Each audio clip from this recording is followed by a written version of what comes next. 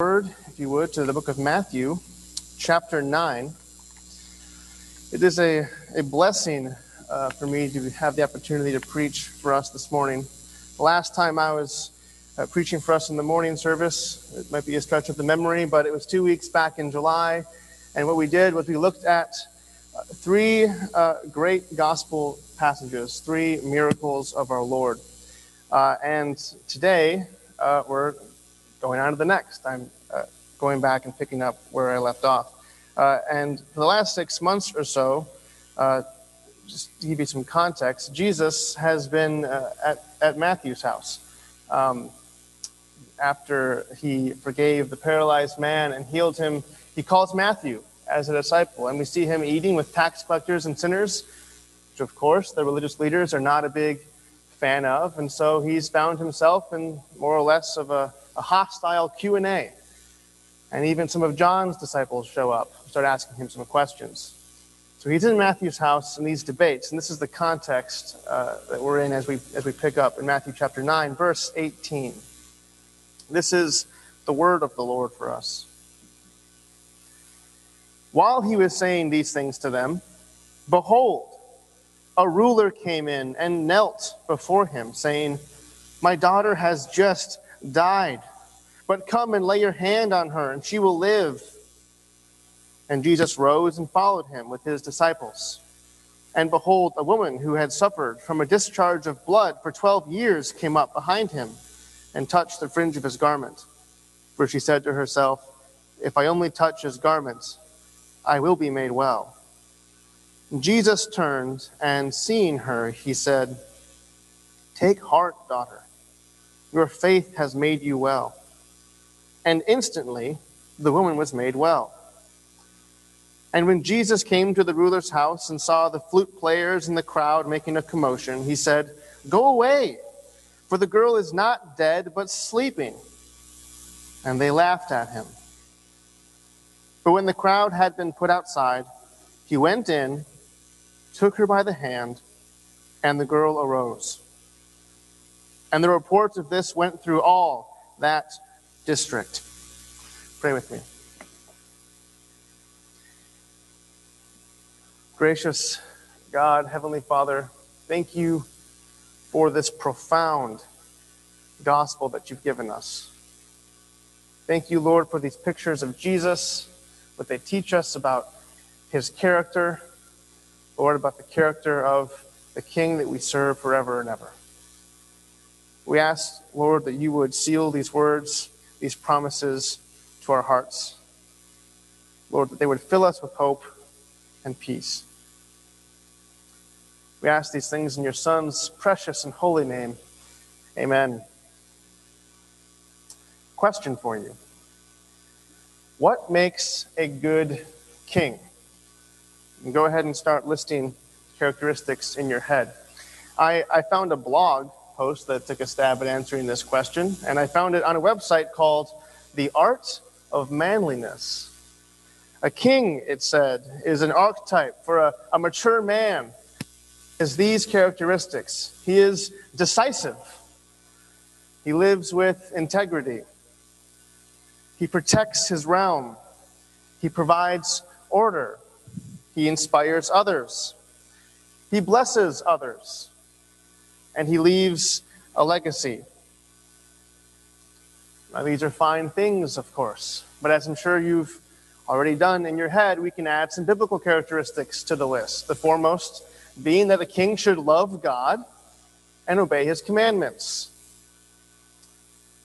We can basically think of Matthew's story so far as a story that helps us check the boxes, so to speak, of what would make a good Israelite king as we are introduced to Jesus. So he's from the line of David. Check. Other kings come and they bow down to him. Think of the Magi and think of Herod's false promise. Check. He casts a vision for his kingdom and he declares his law to everyone. There's somewhere on the mouth. Check. And then here in chapters 8 and 9, we come to a list of miracles. These are proofs that verify the announcement of John the Baptist and of Jesus that the kingdom of God is at hand. We see what happens to lepers and blind men and demons and storms and sinners and even dead people when Jesus takes them and brings them into contact with his new kingdom. Authority, check. Power, check. Even acting as a savior who protects his people when Jesus saves his disciples from the storm, or when he forgives the paralyzed man. He's a protector. Check. But near the end of this section of miracles here in our passage, Matthew shows us a characteristic that usually doesn't make the list of a good king. But unfortunately, at the same time, it's one that we often take for granted when we think about Jesus. Here we see that Jesus is a caring king. Christ the King is a king who cares, and cares tenderly and compassionately. The same Lord who rules over us, we can't miss the poignancy of this, is the one who knows all of our needs and meets them. That is a rare characteristic of a ruler indeed. And so this morning I simply want us to look carefully through this passage as it teaches us about Jesus, our King, and about ourselves. And the story gives us a nice outline to work through. It gives us three people to whom Jesus brings the kingdom of God in a personalized way. And the irony of each of these characters is part of the story. Each of them does something unexpected when faced with Jesus. So first, we meet a ruler who kneels. And then we meet a shy woman who interrupts the narrative and finds herself at the center of attention. And then we meet a corpse, a dead person, who wakes up. A ruler who kneels, a shy woman who interrupts, and a corpse that wakes up. So first, put your eyes with me on verse 18. Matthew here tells us just that a ruler came. But we actually know from the other Gospels, Mark and Luke, that he was the ruler of a synagogue. He was in charge of keeping order at that local synagogue, of organizing meetings, of making sure no unclean outcasts come in, and so on. Mark and Luke even tell us that his name was Jairus. So here comes Jairus, running into Matthew's house. People there probably know who he is. He's a local religious head honcho. They probably figure that he's come to join the debate with Jesus. You can envision the other armchair theologians in the room looking expectantly for whatever profound question wise old Jairus has come up with to stump this nobody from Nazareth, until they see the panic on his face. This man of dignity has become undone by a father's desperation to protect his child. We meet Jairus in a moment of crisis. And so we get to see his knee-jerk reaction of where he puts his trust in the face of this fearsome circumstance. And he doesn't run to any sort of medical man or even to the rabbis for prayer, but the ruler comes and kneels before the king, the greater ruler. In a room full of Jewish skeptics, the most powerful Jew in the room bows down before Jesus. They're thinking, this Jairus is a man of God. They would have expected that in his hour of need, he would be the one to pray to Yahweh. He knows the name that God gave himself in Exodus 15:26, Adonai Rofecha, the Lord who heals you. He's expected to get on his knees and pray like we often do. Lord, stretch out your healing hand on my loved one. But that's exactly what he's doing, isn't it? What's portrayed here is nothing less than a faithful Israelite praying to Yahweh in the flesh. Emmanuel, God with us. There is more theological drama happening just in this first verse, verse 18. Look at the very last phrase. And she will live. He doesn't say, please help me if you can. There are no doubts here. Here Jairus is admitting that Jesus' authority transcends even the inescapability of death. But because of this profound faith that he has, Jairus makes an entirely inappropriate request. Jairus, this Jew of Jews, is asking Jesus to come touch a dead person. You don't do that. Numbers 19:11. Whoever touches the corpse of a person shall be unclean for 7 days. And that's not the only problem. Not only does it seem to go against Jewish law, but Jesus, of course, doesn't need to touch anyone to heal them. And whenever Jesus does something unexpected or unnecessary, we're supposed to ask, well, what's the point being made? So let's ask, why touch? The concept that we've already mentioned from Isaiah of God's healing hand is one that we actually talk about all the time. You can count the times in any given prayer meeting how many times God's hand is mentioned. And it's good, it's appropriate. But the fact that we pray this way demonstrates that the profound impact it had on the world for Jesus to have healed in such a tactile and personal way. The personally delivered salvation that Jesus offered these people by touching them has clearly had an impact on the way that the church thinks and speaks. Jesus was not unaware of the fact that caring for people is something that takes more than words. Your parents or friends or elders or deacons or teachers or employers or whoever can say that they care for you. And they may very well care for you in their hearts. But we all know that care is just something you show. Care looks like sacrificing time and energy. It looks like bandaging the wound. It looks like listening well, having a difficult conversation when need be. It looks like making a meal. Jesus knew that, and so it's not for nothing that he touched people. And the tenderness of Jesus' hand is also a theological fulfillment. Jairus and his fellow Jews would have read the Old Testament, used the term the hand of the Lord often in reference to judgment. But the prophets again spoke of a future day of the Lord when God's healing hand would come and protect them and bring them back from disaster. And so here, Jairus is giving Jesus the opportunity, whether he knows it or not, to showcase that the day of God's healing hand has come. Let's go back to the story now, though. Think of the shock that overtook the room when Jairus pleads for this. And notice that Jesus responds by saying nothing. Just a few verses ago, the leaders were complaining about Jesus being in close contact with tax collectors and sinners. And now the text says Jesus just got up and followed. He had no qualms about this request. His immediate and his silent action sends the message, you think tax collectors are bad, how about a corpse? And he just leaves them with their mouth open. The Messianic mission to seek and save the lost includes Jesus taking on the problem of death. It isn't just that Jesus is tender because he's a nice guy.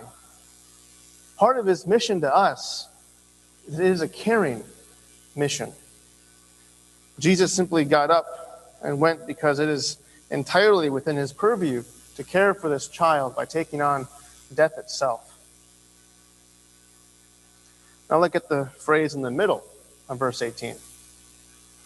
The man says that his daughter had just died. So however strong Jairus' faith was, there is still an immense sense of urgency here. She's just right on the edge, Jesus, you've got to come. So he goes. The debates about kingship can wait. There is a daughter who needs some of Jesus' kingly care.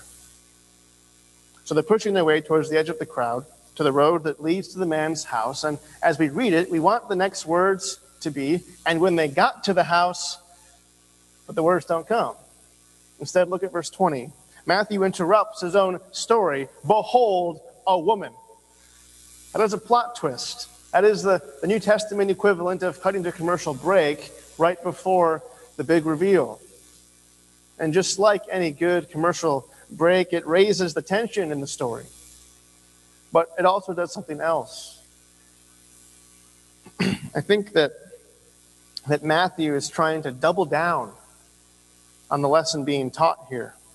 Notice that as Jesus is led by Jairus to touch this unclean, beloved daughter of 12 years, he's interrupted by being touched by another suffering daughter who's been unclean for 12 years. Another daughter in need of healing, more kingly care needed, more interaction with the unclean. That's what happens as we meet the second character, the shy woman who interrupts. And the irony here is that she was actually doing everything in her power to not end up in the story. Mark and Luke tell us that she was just trying to touch the edge of his garment and get away afterwards so as to not draw any attention to herself. Jesus was the one to bring things to a stop. Mark and Luke tell us also that she was healed as soon as she touched Jesus. But Jesus stopped, turned, saw her, and spoke to her because he still had some kingly caring to do for her. Let's ask and answer three brief questions about this woman. First question is, what is the significance of her discharge of blood? For the last 12 years, this woman had been like the opposite of King Midas. Everywhere she sat, everyone she touched would have been turned unclean. Those are the laws we find in Leviticus chapter 15. What for other Israelite women was a monthly experience which God used to teach his people about the distinctions of holiness and unholiness, purity and impurity, was for this woman a 12-year sentence as a liturgical and ceremonial outcast. The liturgy, if you will, the physical process of her being cast out has the same function for us today as it did for the Israelites since the time of Moses. And that function is this, that she is a mirror. A mirror. Yes, we should feel bad for her, and yes, we could empathize with her. But she's not in the story simply to teach us about how tender Jesus is.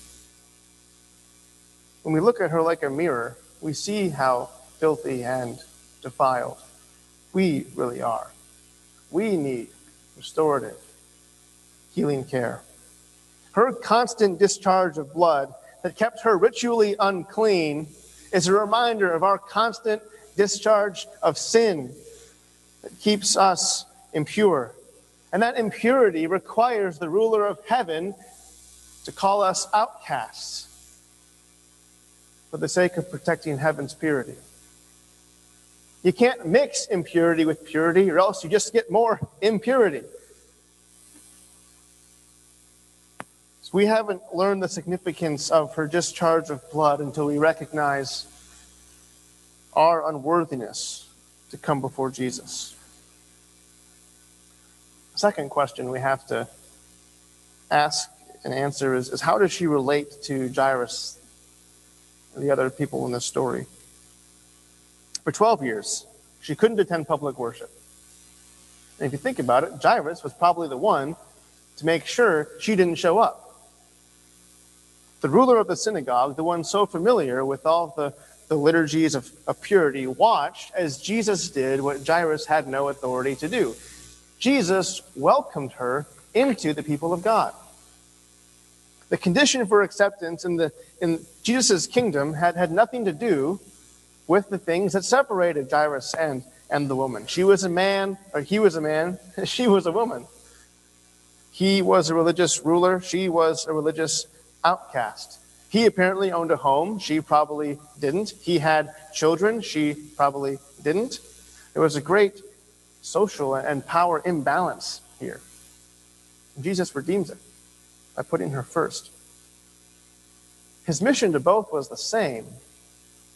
The condition of salvation was the same. Faith in the healer. As different as we all are in our worldly stations, there is no partiality in the kingdom. There is no other significant station that gathers us here together other than in Christ. We fundamentally have this in common, that we need the care of Christ. None of us are more or less worthy of that care, which by extension means that whatever we feel like we deserve or what someone else deserves, we are called to care for them. And this is especially so in a strange season where we could easily ignore that call by taking advantage, so to speak, of being socially distanced. I think that following Jesus here means that we are called to be creative in finding ways to give a caring touch, but at a physical distance. The third question we can ask of this woman is, why did she touch his robe? Of course, there was no magic in his robe, so that touching it brought instant healing.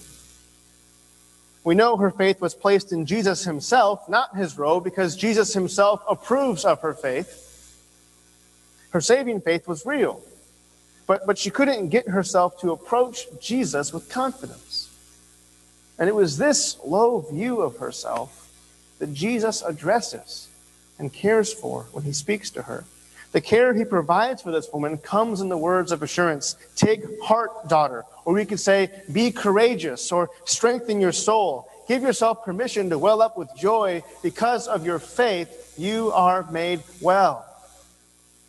The woman's more basic problem here was a heart problem.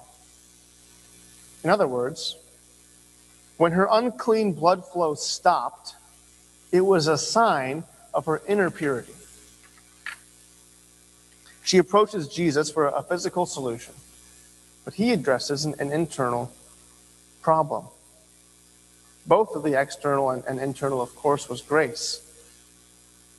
But Jesus goes out of his way to care for her heart.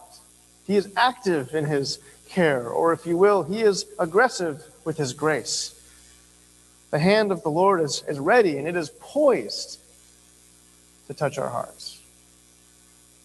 Jesus gave her the caring touch that so many of us are desperate for. The assurance that our defilement and our weaknesses in no way dampens or impedes Jesus' desire to care for us, or his ability to care for us.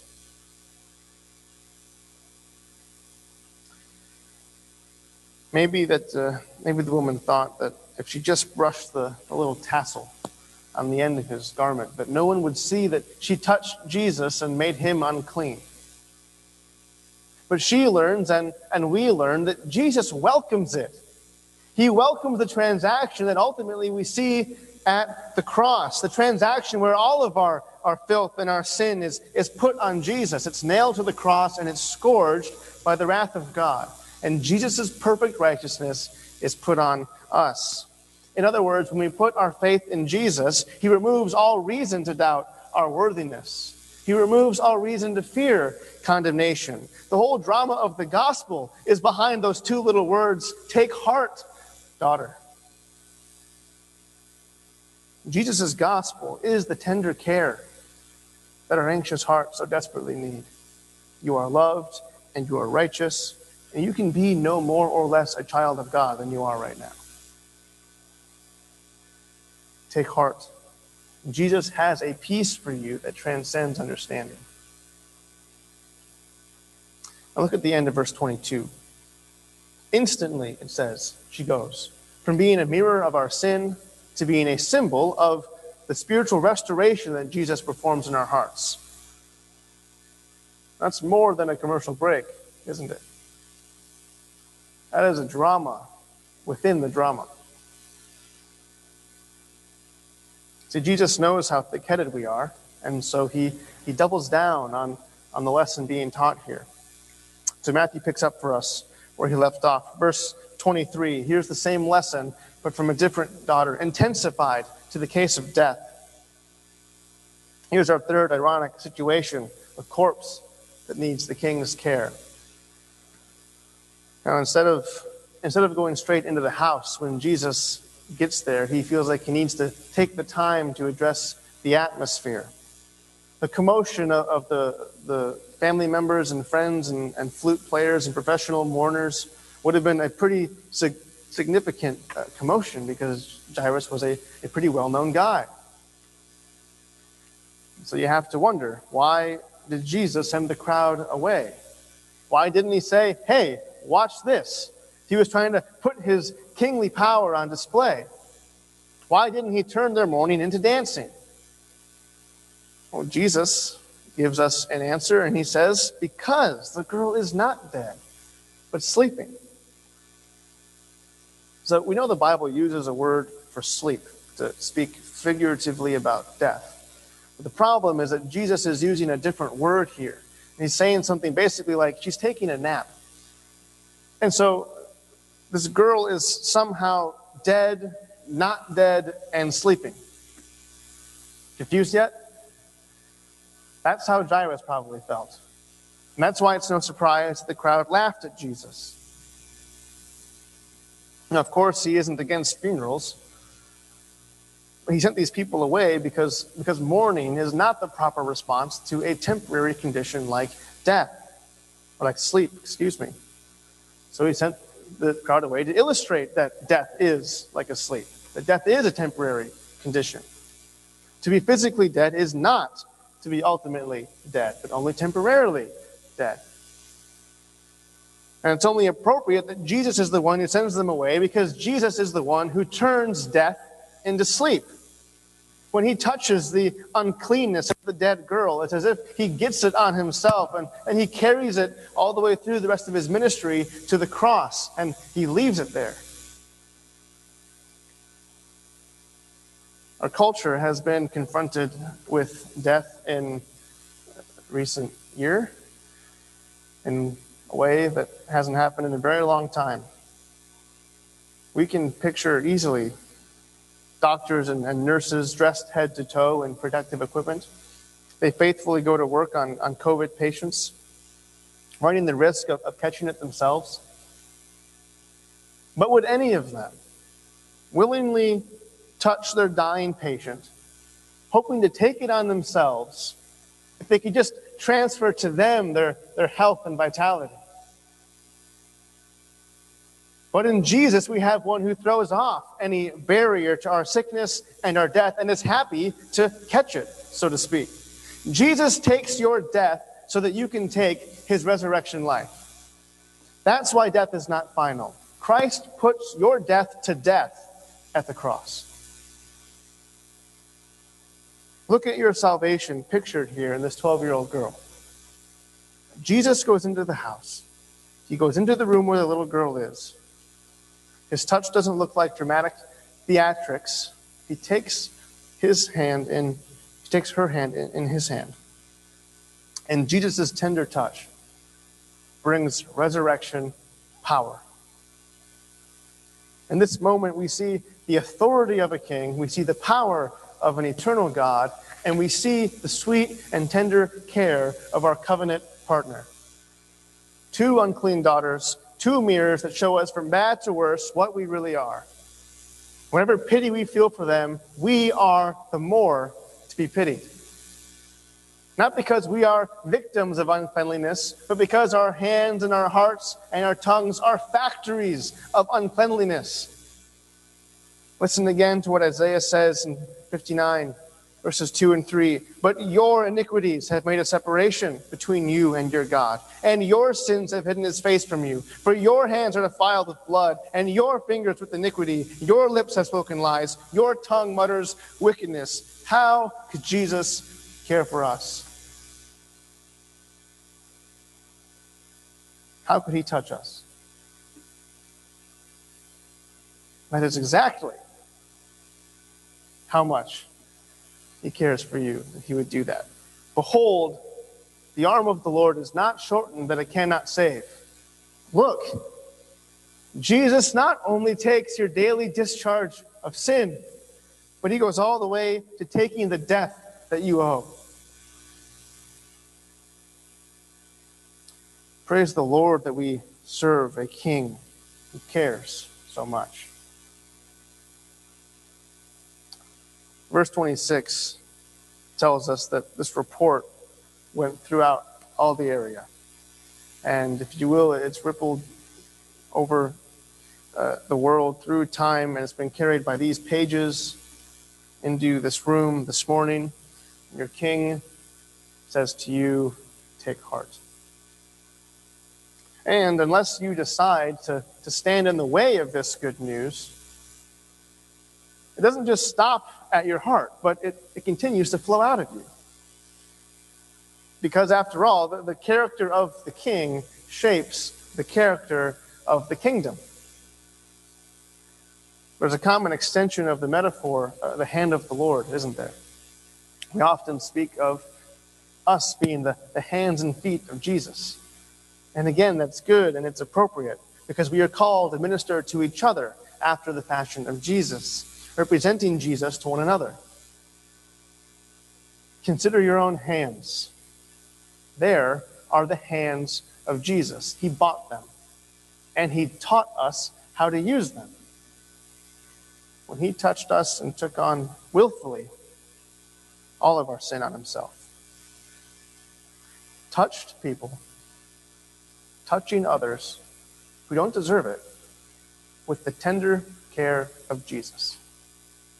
That's what the kingdom of God looks like. That's what Christ the King Church is supposed to look like. We are called to look like our King. Let's pray.